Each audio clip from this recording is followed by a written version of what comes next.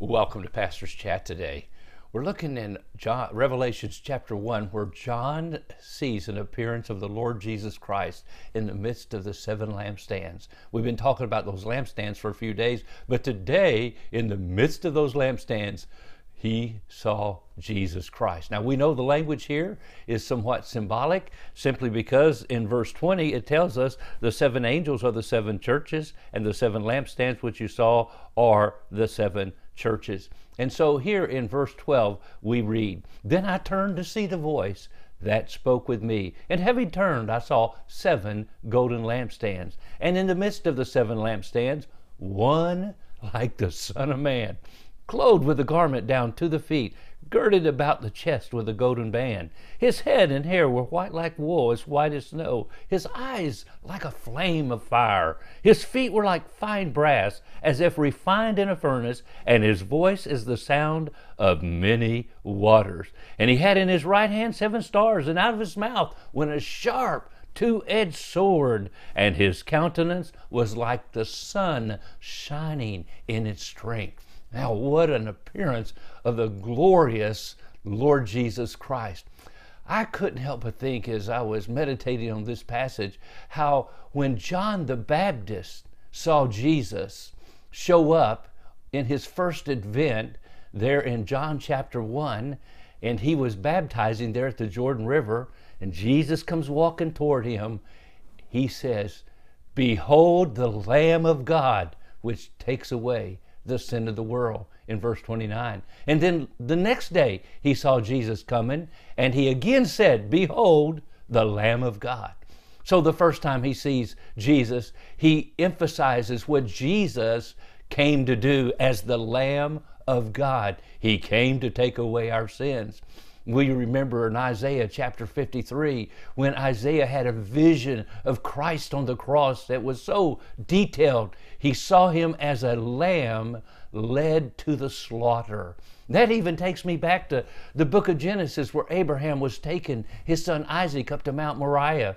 And there on Mount Moriah, he was going to sacrifice his own son because God had asked him to. And on the way there, it was a 3-day journey, Isaac said to Abraham, his father, he said, "Father, we have fire, we have wood, but where's the sacrifice?" And Abraham replied, and this is from Old King James exactly, Abraham replied, "God will provide himself a lamb." The God of heaven, the God of creation, himself will become the lamb that is slain from the foundation of the world, to pay the price for our sin. He's led as a lamb to the slaughter. John sees him. "Behold the Lamb of God, which takes away the sin of the world." The next day, and I think you see a progression here, when he sees him, he says, "Behold the Lamb of God." The emphasis first on what he did for us, but then when we get to know him and we receive him as our Savior, oh, my friend, he is the Lamb of God, the precious, stainless, spotless, sinless Lamb of God. Oh, we see a gentle, meek, kind, humble Jesus coming, who cares for us, who loves us, who died for us, who rose again the third day, and he came to take away our sin. Now, when you come to the book of Revelation and John sees Jesus coming in his second advent, Jesus is coming as the Lion of the tribe of Judah.